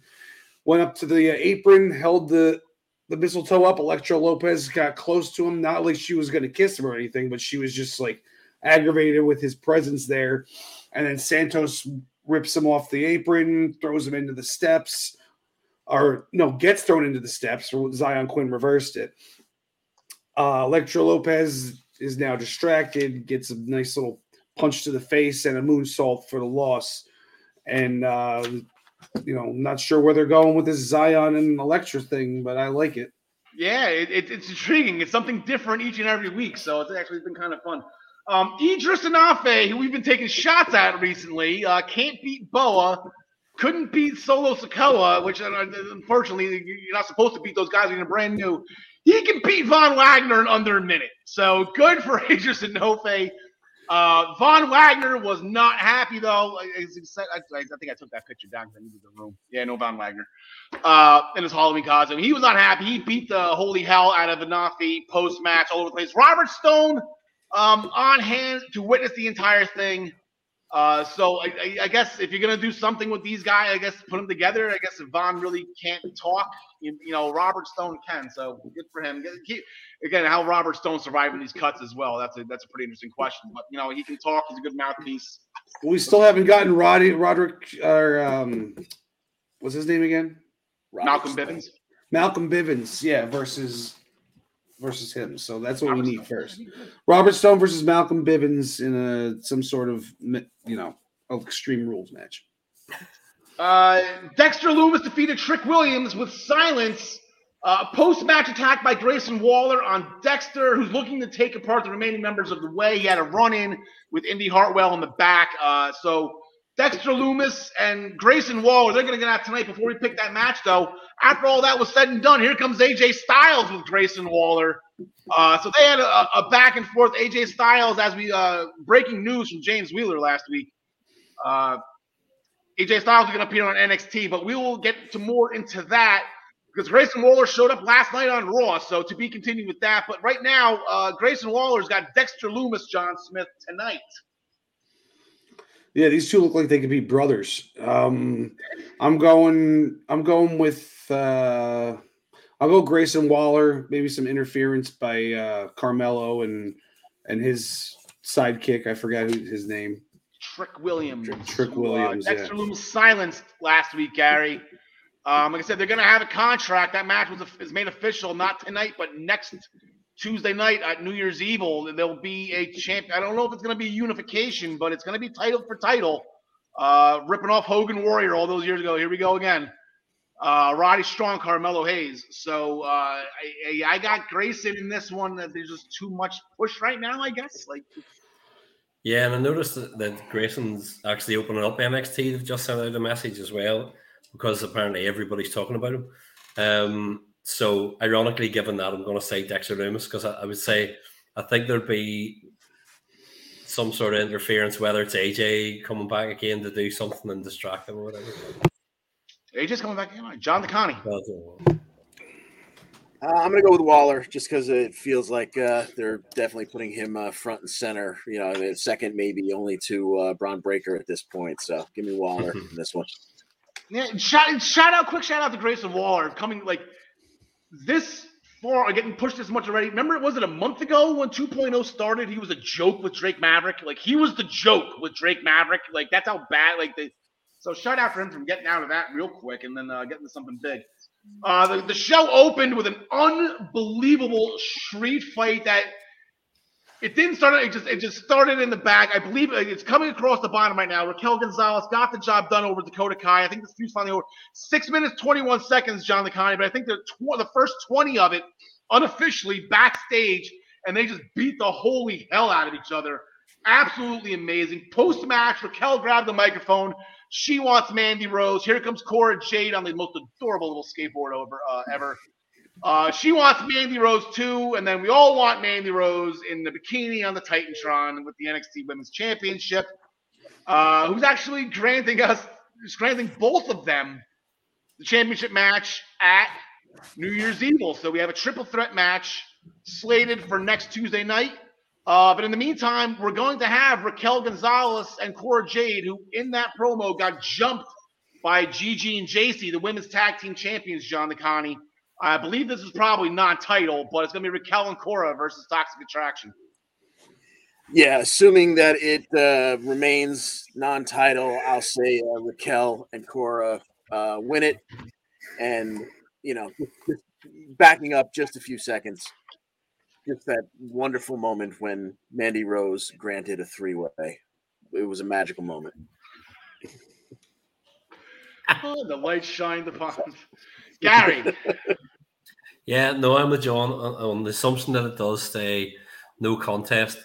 I'm going to say that Cora Jade she might get the pin, but their team will definitely win. I would say if it stays non-title. So. All right, John Smith. I'm going with the champs on this one because I only got 1 week to build some tension between Raquel and Cora going into that three-way match. So, maybe a slip up, Cora hits Raquel with the skateboard in some fashion, something like that. Yeah. I like that. I'll go with that one. You win. There we go. So that will go for tonight on NXT. Quick recap of Friday Night SmackDown. That was on Christmas Eve. Fun little. It was actually a really good episode of SmackDown for those who I'm sure everybody. I was busy with Christmas Eve, but I'm sure if you went back and watched the replay, unbelievable show. We started with the SmackDown Women's Championship. Charlotte Flair defeated Toni Storm by reversing a small package into another wall roll up to retain the SmackDown Women's title. Tony visibly upset by the loss, so maybe to be continued with this, I don't know. But Charlotte, unfortunately, I thought we were going to get another Christmas Day miracle out of SmackDown. Didn't exactly get it. John Licani, I'm going to cut you off just for time restraints here. Sami Zayn wins the 12 Days of Christmas Gauntlet. He was the last entry in the Gauntlet, which is always the best way to win a Gauntlet. He last defeated Ricochet, and now Sami Zayn will challenge for the Intercontinental Championship. Not sure if that's going to be at day one. But it will be upcoming. Sammy got the shot. I think Sammy needs to start using the F5. Should that would work out so well. But he never pins anybody with it because he's not Brock Lesnar. There you go. Real quick on Raw, John Licani was it you? No, John Smith. You were the one that wanted this. Okay, so we're gonna go back to AJ Styles. He was in an in-ring promo going about Omos, and then here we go again with Grayson Waller.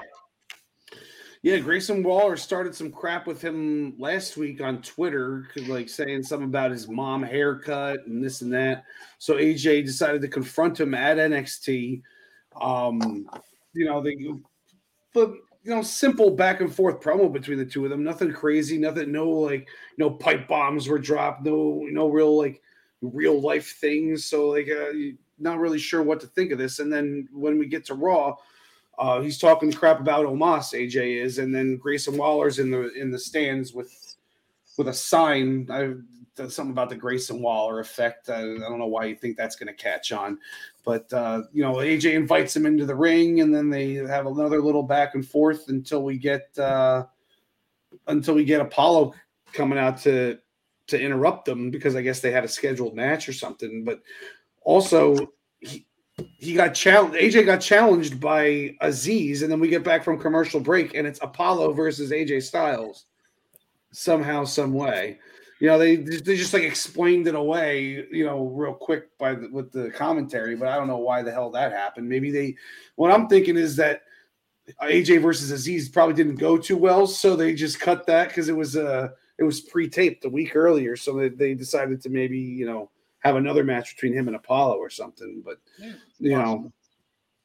that match went pretty well. We got 10 minutes of solid wrestling, nothing crazy, and then a nice little Styles clash on Apollo, who didn't really know how to take it at first. It looked like he was about to trip AJ, and they were about to get his neck broken before AJ hit the move on him. But then we get a nice beat down by Aziz and Apollo after the fact.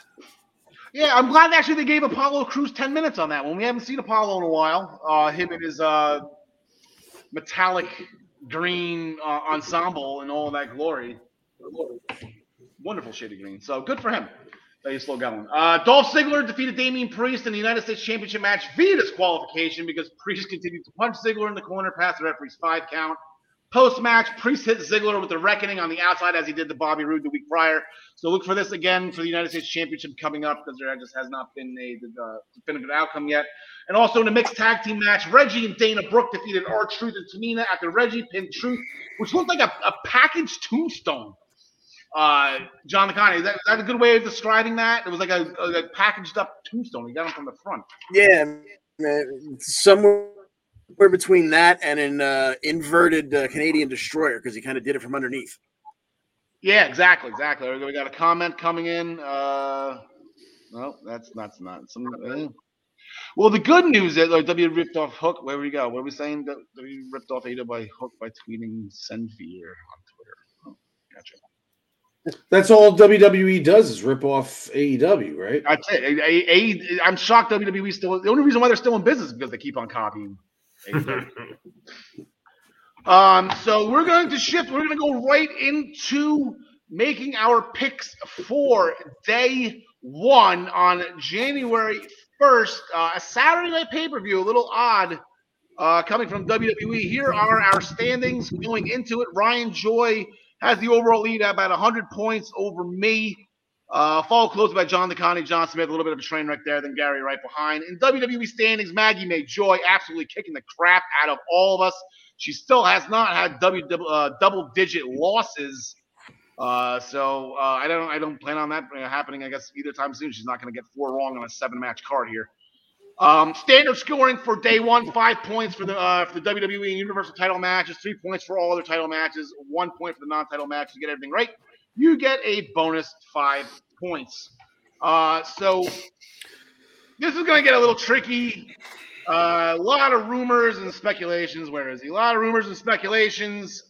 WWE's having COVID issues, as we saw last night on Raw. Seth Rollins, Big E, shot promos from their homes. Bobby Lashley was nowhere to be found. Grayson Waller showed up out of nowhere. I believe that was not originally supposed to plan. It's a rumor they were supposed to be calling stuff, whatever. Kevin Owens was there, though. He did an in-ring promos interrupted by MVP, and eventually the Hurt Business, Cedric and Sheldon. They want to get back together. They're going to make an example out of KO, but Kevin Owens got the job done. He defeated Cedric Alexander, so good to see him back. Right now, we have a fatal 4-way scheduled. Like I said, 3 of these guys were not at TV yesterday, so they have a couple days for them, I guess, to do the testing and whatever they need to have done to make this match happen. But if this match happens and all 4 are available, Gary, who are you thinking here? I went back and forward between 2. I was sitting looking at Big E and looking at Lashley going, okay, they're going to go one of these 2 ways. But I have decided I'm going to stick rather than twist, and I'm going to say Big E to retain. Okay. John DeConnie. This is such a hard one to pick because I really can make a legitimate argument for anyone. Like I feel like they're probably going to let Big E retain because it's a nice resume builder for him to beat 3 former WWE and or Universal champions. But I, a little while ago, said that I thought Bobby Lashley was going to take this title back from Big E and carry it into WrestleMania. So do I go to Bobby Lashley? you can never go wrong picking Rollins in a big spot. But because it's only worth 5 points, and I would absolutely kick myself if it happened and I didn't pick it, I'm going to go with the man who just re-signed a contract, and we know contracts often come with guaranteed championships involved. So give me KO taking home to add his name to that illustrious list of 53, 4, however many people it is. Yeah. Kevin Owens, new WWE champion. John Smith, James Wheeler's going with either Big E or Kevin Owens. Way to make a decision, James. Might turn back to a triple threat match after test that's positive. John Smith, who do you got? I think it's still going to be a 4-way match, and I definitely got Big E retaining on this one. He hasn't had a legit. I mean, he beat Drew McIntyre, but then he got crushed by Roman Reigns at Survivor Series. So I don't think he's had enough title defenses to make his reign legit. So I think they're going to give him this one.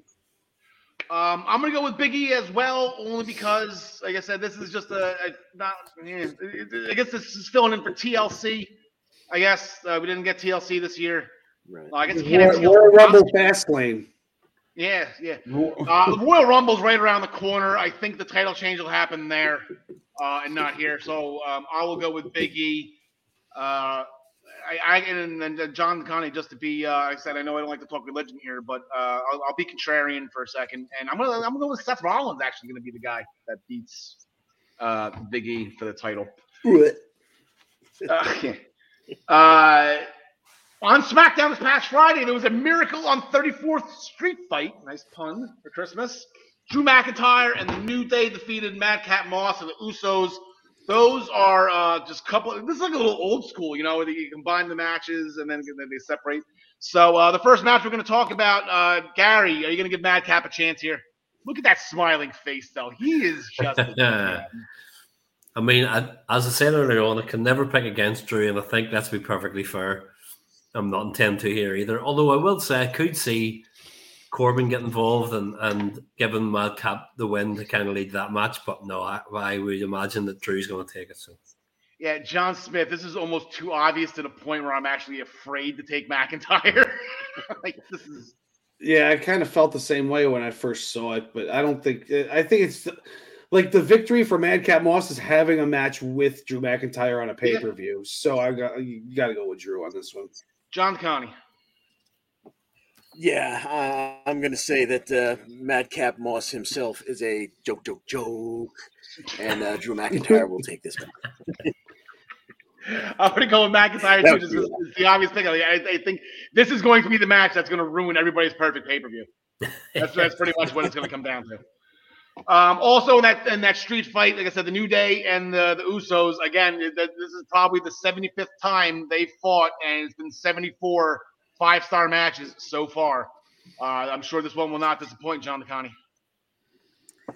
Yeah, exactly. You show me a match between these two that hasn't been good, and I'll show you a match I guess I haven't seen. But because the New Day has been getting the best of them recently in all the gimmick matches and preview matches, I'm assuming that the Usos will retain at day one. I completely agree, Gary. This is one of the ones that you say matches are going to ruin the possibility. This is going to be mine because I've gone New Day just because of other matches that have gone where I don't think titles will change. And I was going, do you know what? They'll do something, and I think it'll feed into the Roman and Brock match later on. So I'm actually going to go New Day. All right, John Smith. Yeah, I'm sticking with the Bloodline. If the New Day were on the same show as Big E, then maybe then they would all have the belts at the same time, kind of thing. But I'm going with the Usos here, the greatest tag team of all time. Okay, RK Bro. They had singles matches against the Alpha Academy this last night on Raw. Riddle defeated Chad Gable with the floating bro. RKO defeated Otis after Otis missed with the Vader bomb, and then Randy sprung up at the RKO. Meanwhile, the Street Profits, finally, we got this match. Defeated the Mysterios in the finals of the RK Bro tournament. So, RK Bro against the Street Profits, John Smith. Oh, man. This one's tough. Is this where the split happens? I don't think so. I'm going to say the champs retain. Give me RK Bro. All right, I'm going to go RK Bro as well, John McConney. Yeah, make it 3. I'm going with RK Bro. Gary? Yeah, full sweep. I'm going to go RK Bro as well. Yeah, it just seems like the story's with the Alpha Academy right now. It has nothing to do with the Street Fight. That wouldn't make sense to me. Whatever. Miz and Maurice's vow renewal ceremony that main evented Raw last night. How adorable was that? Interrupted by Edge, of course, who wanted to embarrass them before their match at Day 1. Cue the Brood music. Cue the Brood bath.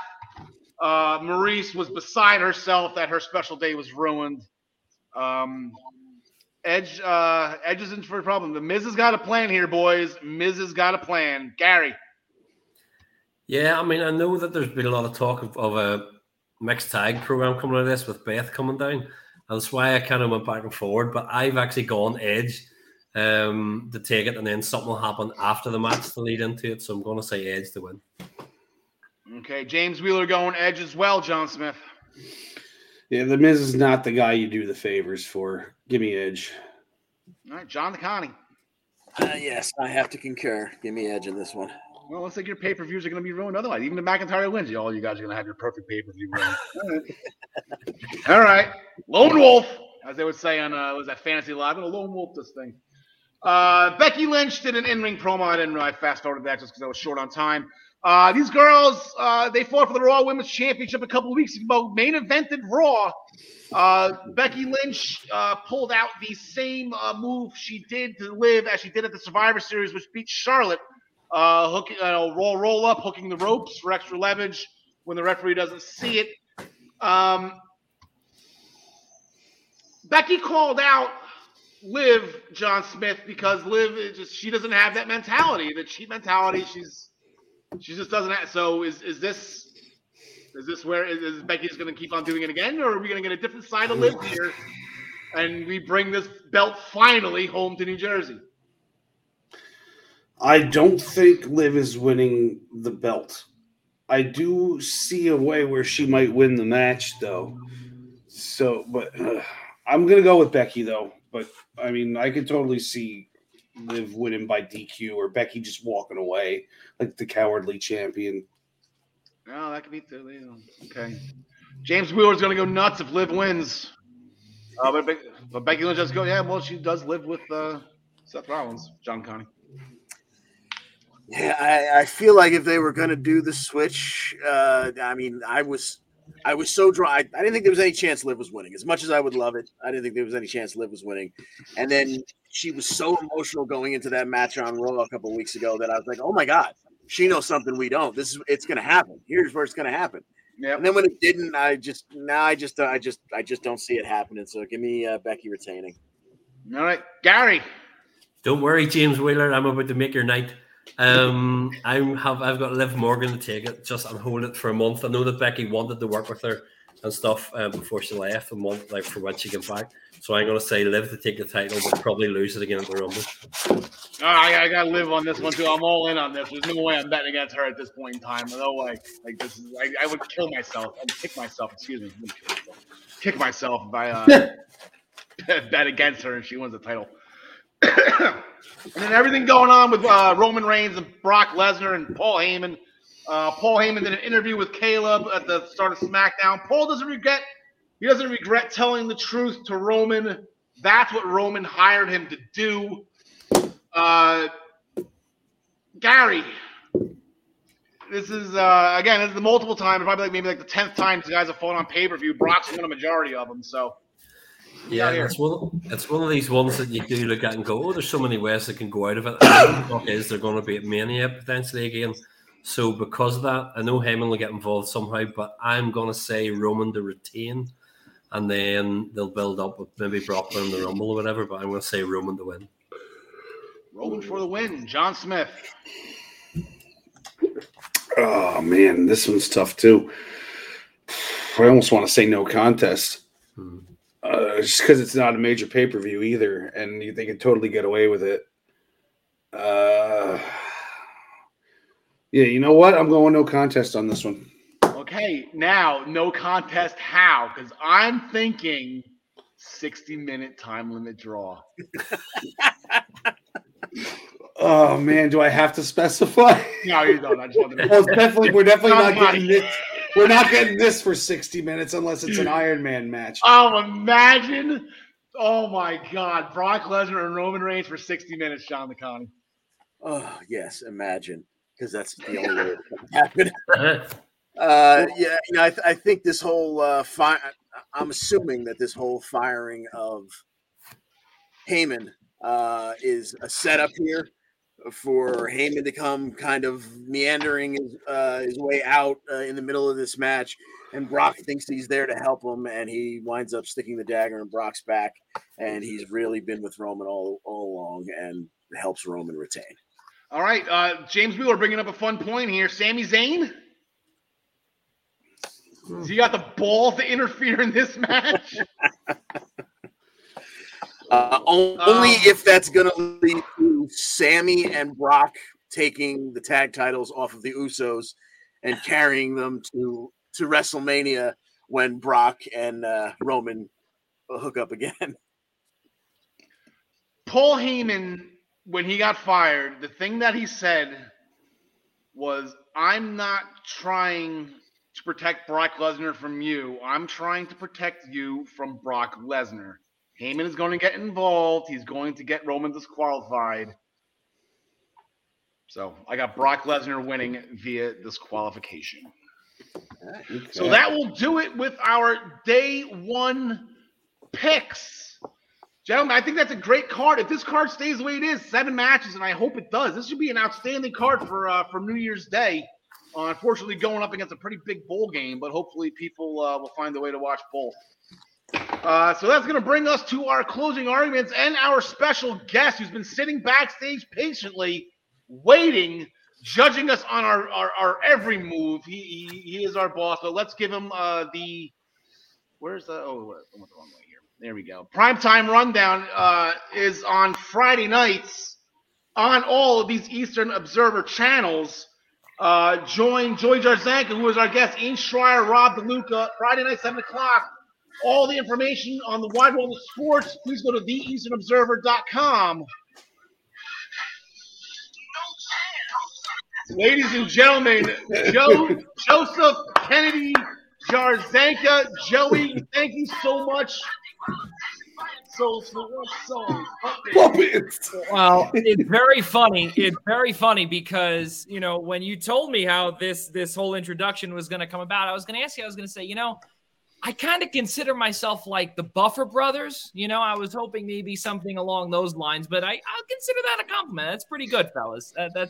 I like that. Thank you, Al. Yeah, not a problem. The host will say, we've been doing this you know what? We don't have the nameplates on it. Let's try this out. That's completely okay. Get everybody up. That's better. There we go. We've been doing this promotional thing between the Central Wrestling Podcast and the Eastern Observer with the Survivor Pool picking one team a week each week to win a football game in a little Survivor Pool that we've been doing. So here from our end, we actually had a pretty good week. A lot of guys were on your Eagles, Joe. John DeConnie, Ryan Jones, Travis Severance. I had the Kansas City Chiefs in my back pocket. I pulled them out and they ran over the Steelers. John Smith, the Chargers. That was not a bad pick. Where the hell did the Texans come from? Tyler again. Where the F is Tyler? I guess maybe that should be our next question. Gary, I guess he's being cute. He picked John Smith and Tyler lost. So. Well, if he had picked my fantasy football teams, then he would have won 3 times. You see, you could have done that, or Al. I mean, listen, Gary. I guess Manchester wasn't really doing it for you. Yeah, not the way they've been playing this week. I think he had already picked Manchester, so he couldn't pick them again. That's true. Exactly. I was left scraping the bottom of the barrel, so I had to go with John. So with that, let's take a look at the overall scoreboard between the Eastern Observer. Between the Primetime Rundown and this. Oh, there it is again. Mr. Jarzanka, I apologize again. I'm sorry, I hit the wrong. I'm sorry. I don't know who's been doing that. But Joe, I know that you actually, like in our email chain and whatnot, you credit the ties for a loss. I just kept them as ties, and it's a good thing I did because you have jumped up now to 4th place in your respective division over Casey Bryan and Mike Szabo. Yeah, it's really crazy to see how much I would call it effort. I guess that I've put in over the last couple of weeks because. If you kind of just put in even one little shred of effort, you might actually win something. Or you could be like Tyler, where you don't show up at all, and you'll be getting the last place trophy.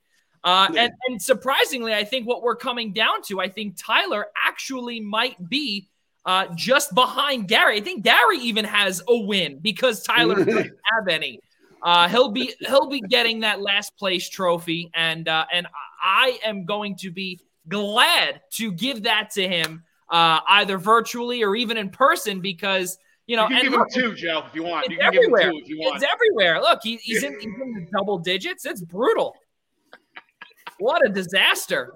But all of your picks, fellas, listen, I was listening before. I hope that, all of you guys, since you guys all picked the same, it all doesn't backfire because, sometimes it's happened with you guys. The Primetime Rundown has moved up a couple of rungs in the standings when you guys, kind of all pick the same team together, if you will. And we'll see if that happens this week. No, it was not going to happen for me. I know a lot of people, I think, have already picked the Patriots. I got New England. I guess they got the Jags this week, so I'm not really exactly all that afraid of Trevor Lawrence at the moment. Joe, anything speak out to you? Like, what are you thinking for your pick this week? Well, I will tell you. I will actually tell you my pick, and my pick is the Tampa Bay Buccaneers over John Smith's New York Jets. And that is the wise pick because, every time I go against the Jets, they usually win. And that's probably what's going to happen this week. And I think, John, the last time that you went against your New York Jets, they won. Yeah, the Bengals. I was 8-0 in this whole thing, and then I picked the Jets, and ever since then, I'm now 10-6. Yeah, the Bengals. Yep, ever since the Bengals lost to the Jets.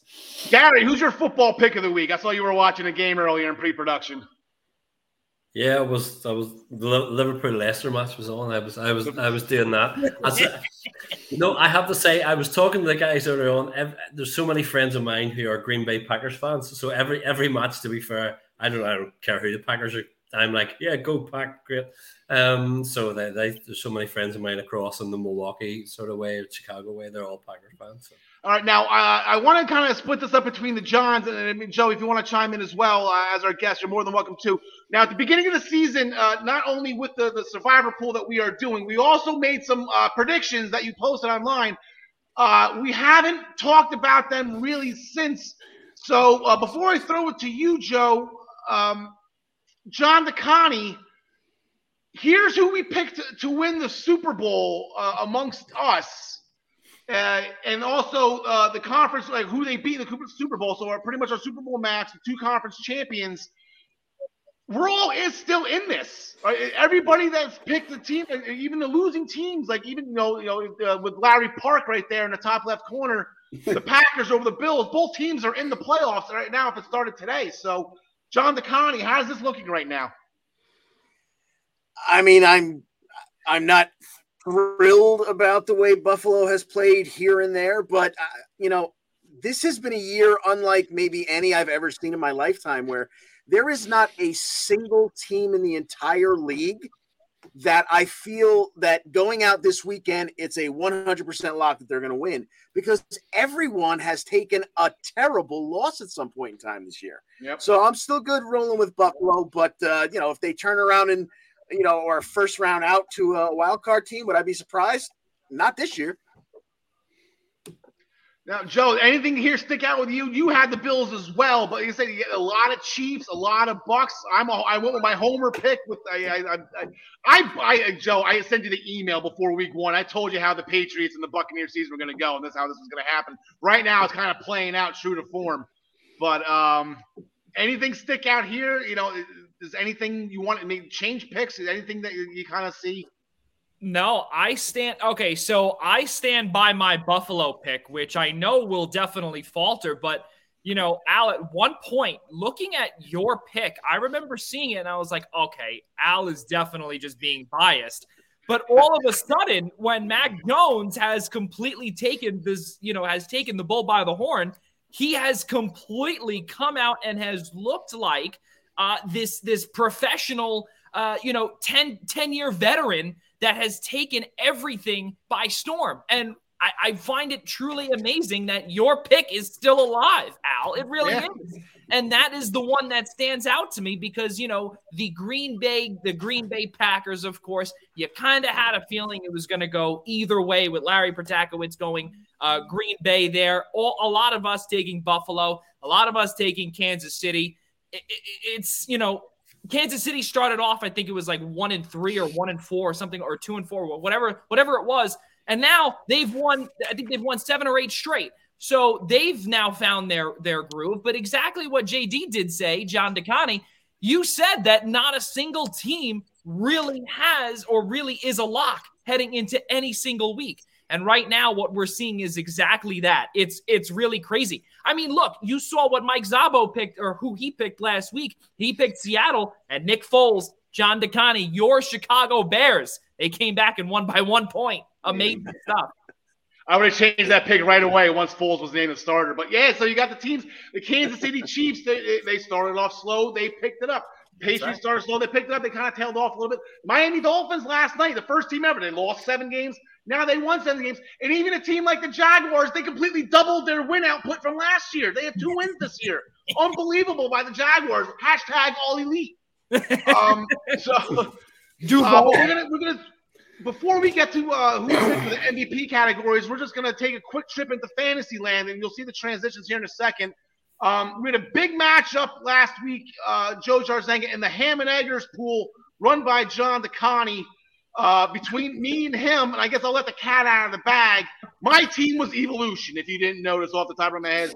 I kind of steamrolled over John DeConnie. Had a great team all year. They just didn't show up last week, so I will be representing, I guess, the Essential Wrestling Podcast in the Ham and Eggers final. Going against, I guess, our number 1 seed got upset last night too because of Jalen Waddle, who completely tore it up and eliminated me from John Smith's pool. And here is John Smith's team that is going to be going into the championship game. John Smith going for his first ever league championship. And if you look at that team, a lot of those guys he drafted, Travis Kelce was a keeper. Who did you, and that's what I kind of want to make this transition here, John Smith, because you traded your first round draft pick in next year's draft for Jonathan Taylor. Yep. Now, if we bring up who we picked as the most valuable player at the beginning of the season, yeah, there's Mahomes. Yeah, there's Rodgers. Yeah, I picked Brady, even Lamar Jackson. It's going to be Jonathan Taylor. We're all wrong here. Pretty much. Yeah, it is. I didn't even think about that, but yeah, it's pretty much got to be him at this point. No, you know what? It's going to be Aaron Rodgers because they always give it to a quarterback. And Jonathan Taylor's not going to hit that magic like 2,000 yards, I don't think. So I still think it's more likely that Aaron Rodgers gets it, but I wouldn't be surprised if Taylor did. Yeah, but it seems like a lot of these guys, like even Mahomes is picking up. It's been a lot of ups and downs. I mean, I don't want to, you can't kill Aaron Rodgers just for that one bad week on week 1 where he got killed. But yeah, I just think it's funny. Jonathan Taylor, the guy that you specifically went out of your way to trade for. I traded mine for Najee Harris. He didn't really get to show up this weekend either. But unfortunately, like I said, some bad managerial decisions from my end. I'm not going to be playing you in the R League Championship. So good luck to you. Good luck to Danny, who was the one that beat me. Joe Jarzenga, any comments on the MVP conversation? Can Jonathan Taylor win this? I think he can. And I want to just piggyback to the trade that you brought up with John Smith. Al, if you can just bring up that team once again for John Smith, because that is truly remarkable. First off, the picture's fantastic. Tom Brady, Jonathan Taylor, Cooper Kupp. Listen, in my fantasy league, I had Tom Brady. Jonathan Taylor was on another team. Cooper Kupp was on another team. And I was 10-4, and, you know, I pretty much turned out to be like the Arizona Cardinals. I fizzled out completely. I went 7-0, and then I completely blew it. Went 3-4 in the last 7. But this team has championship written all over it. And whoever else is in your league there, they better be doing some more homework come next year, because that is some phenomenal drafting. You want to know what, though? I had Kelsey was a keeper in the second round, and Keenan Allen was a keeper in the fourth round. I had no first-round pick, because this is what I do. I trade my first-round pick for somebody who's awesome halfway through the season from a crappy team that needs to build for next year. So that way you know you're not getting screwed out of your first-round pick with your Saquon Barkleys and your hurt Derrick Henrys and all that stuff, and Kamara crap in the bed for you in the playoffs. Right. So, you know, you get the right guy when you trade for him in midseason, and then people think like, oh, then you only get half a season. But you know you're guaranteed to have one of the best guys for that number one pick. And Debo was my 8th round pick. Yeah, Cooper Kupp was my 5th round pick. Dude, I picked my 3rd round pick was Carson from the Seahawks, and my 6th round pick was Mike Davis. So you don't have to have a great draft. You just need to hit on those few sleepers that aren't first-round picks. Those guys you could get in the 5th, 8th, 10th round. You know, Hunter Renfrow, I picked him up off of free agency after week 3. And halfway through the season, I started starting him, and he's been doing wonders for me, you know? Yeah, no, absolutely. And going back to what Al had said about the MVP, I truly believe that Jonathan Taylor can get that. He's going to be or we figure it all depends, obviously, if Carson Wentz can come back from the COVID protocol list. Obviously, they changed all of their guidelines. So now, regardless of vaccination status, he will be able to come back if he, pending symptoms or whatnot, in only 5 days. So that would put him right on Saturday if he can come back. And he might not be, or he might either miss the game, might not miss the game, who knows. But if Carson Wentz does miss the game, I can tell you this much: Jonathan Taylor will be fed the ball as many times as you could think of. And you're going to see, I think, 2,000 yards become a reality if Carson Wentz does not play. And also, we have to realize in the last couple of games that he's played, Wentz has not looked great either. And this is also the time, as an Eagles fan, I can tell you, this is the time where Carson Wentz begins to really either get injured, get a concussion, be out for the season, and absolutely destroy, your hopes and dreams when it comes to a Super Bowl. So, Jonathan Taylor, I give you the MVP right now, because he will be in some Hall of Fame territory with AP, Emmitt Smith, Barry Sanders, all of the above. These, there's I think 10 or 9 guys that are going to have this, and that includes Taylor if he can eclipse that 2,000-yard mark, Al.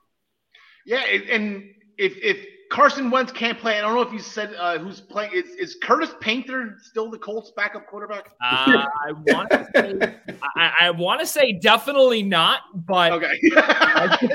But what I can tell you is that just by seeing what Frank Reich has done with this entire team, I really don't have any issues with whoever can, will back up Carson Wentz. And it's actually Sam Ehlinger.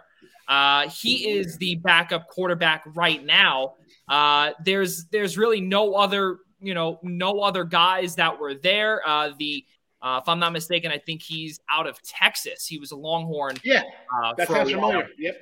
Yeah, so I think he's also a late round draft pick as well. So we'll see what happens there. But Jonathan Taylor, get ready to be fed the ball, no doubt. All right, sounds good. Gary, anything you want to throw in about Liverpool before we go to the closing arguments here? No, I'm just shocked nobody had picked William the Refrigerator Perry to be the big thing coming out of it, because as far as I could tell, he's like a young up and comer. To be fair, that's it. He won that battle. It's episode 86. It's the year 1986 at WrestleMania 2. William the Refrigerator Perry winning the Battle Royal. I'm sorry, he was participating in it. Andre won the Battle Royal, but it was the NFL invading WWF at the time. I believe that was in Chicago, too, so we got a huge pop from the crowd. So here we go. So we'll do this one again because I was kind of rolling all over because I was trying to get the No Chance in Hell music ready for Joseph Kennedy Jarzenka. Primetime Rundown, powered by StreamYard with Joey Jarzenka, Ian Schreier, and Rob DeLuca, is now airing at 7 p.m. on Friday nights as they take you through the world of sports right here on all of the Eastern Observer platforms. For more information, please go to theeasternobserver.com. And Joe, we have a new site coming soon, correct? Yeah, there's no doubt. And, the website is it's open now. It's just easternobserver.com. We finally removed because, Common Sense really didn't click into this brain over here when we designed it. But yes, easternobserver.com. It's a soft open right now, similar to retail, before the big grand open. We're working on it all the time, every single day, to get this up to speed. We can't wait, and I can tell you this much right now: the Essential Wrestling Podcast is, our number one show on the Eastern Observer, and we cannot wait to really blast your show. All you guys have done amazing, and it's going to be blasted on the new site at every which way. It's going to be awesome. Hopefully, we'll have it done by next Monday, but if not, just follow us at Observe Eastern on Twitter and we'll get you all the details. But EasternObserver.com, Al, is the new site for all of our. Yeah, because I had to overemphasize so it just, oh my God, so it comes out like this. So make sure that was a part of the thing. So, okay, going forward, the Body Slam Brigade, over 5,000 subscribers, received this weekly column. Make sure you go to minutestobelltime.com to subscribe. The Body Slam Brigade by Ryan, for you, for free, and my fault. Ryan Joy did actually send us his picks for day one. Throw those out here real quick while we're promoting his website. He's going Big E and Roman Reigns to retain, along with Becky Lynch and RKO to retain. He's going to go with the New Day winning the SmackDown Tag Team Championships. The Miz, nice job. And Drew McIntyre, obviously the potential layup pick. We still don't know. That still seems way too obvious for me. The Black Cats NYC, their new album over a year. Their album, Free Cake. Keep on going with their new album, but it's been out for over a year now. If you anywhere you get your music, anywhere of these platforms, Pandora, Spotify, SoundCloud, anywhere you get your music, you can get the Black Cats NYC's new album, Free Cake. Play it loud, play it now. As always, the Essential Wrestling Podcast is sponsored by Pro Wrestling Pick'em, the internet leader in sports entertainment pick'em pools. Join us in the Essential Wrestling Podcast Pick'em Pool to play against us, or you can create a private pool with you and your friends. ProWrestlingPick'em.com. Play against your friends. Play against the universe. And guys, she will like it too.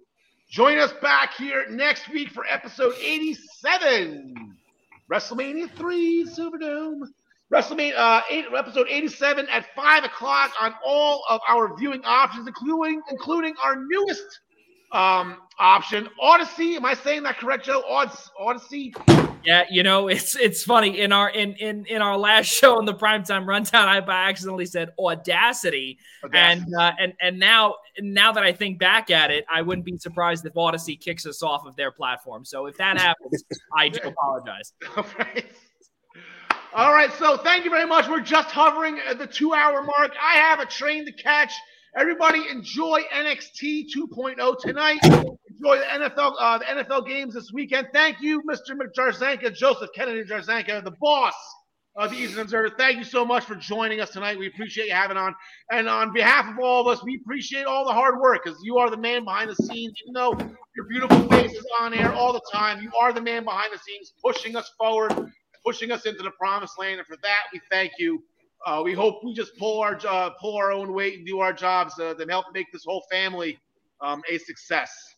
There is no doubt, Al, and every single one of you viewing, every single one of you next to me, below me, Happy New Year. Thank you, every single one of you and all of our viewers out there for continuing to believe in Gary Miheffi's terrible picks. For Gary Mahaffey, for John Smith, for John DeConnie, for Joseph Kennedy Jarzenka, my name is Al Carl. Thank you so much for watching. Alexa Bliss, we love you. Larry Steve, forever in our hearts. John DeConnie, take us home. Thanks for joining us. And as always, we wish you the best in all your future endeavors. Okay, so now looking at this roster again, John Smith, if you can see down on the bottom right corner,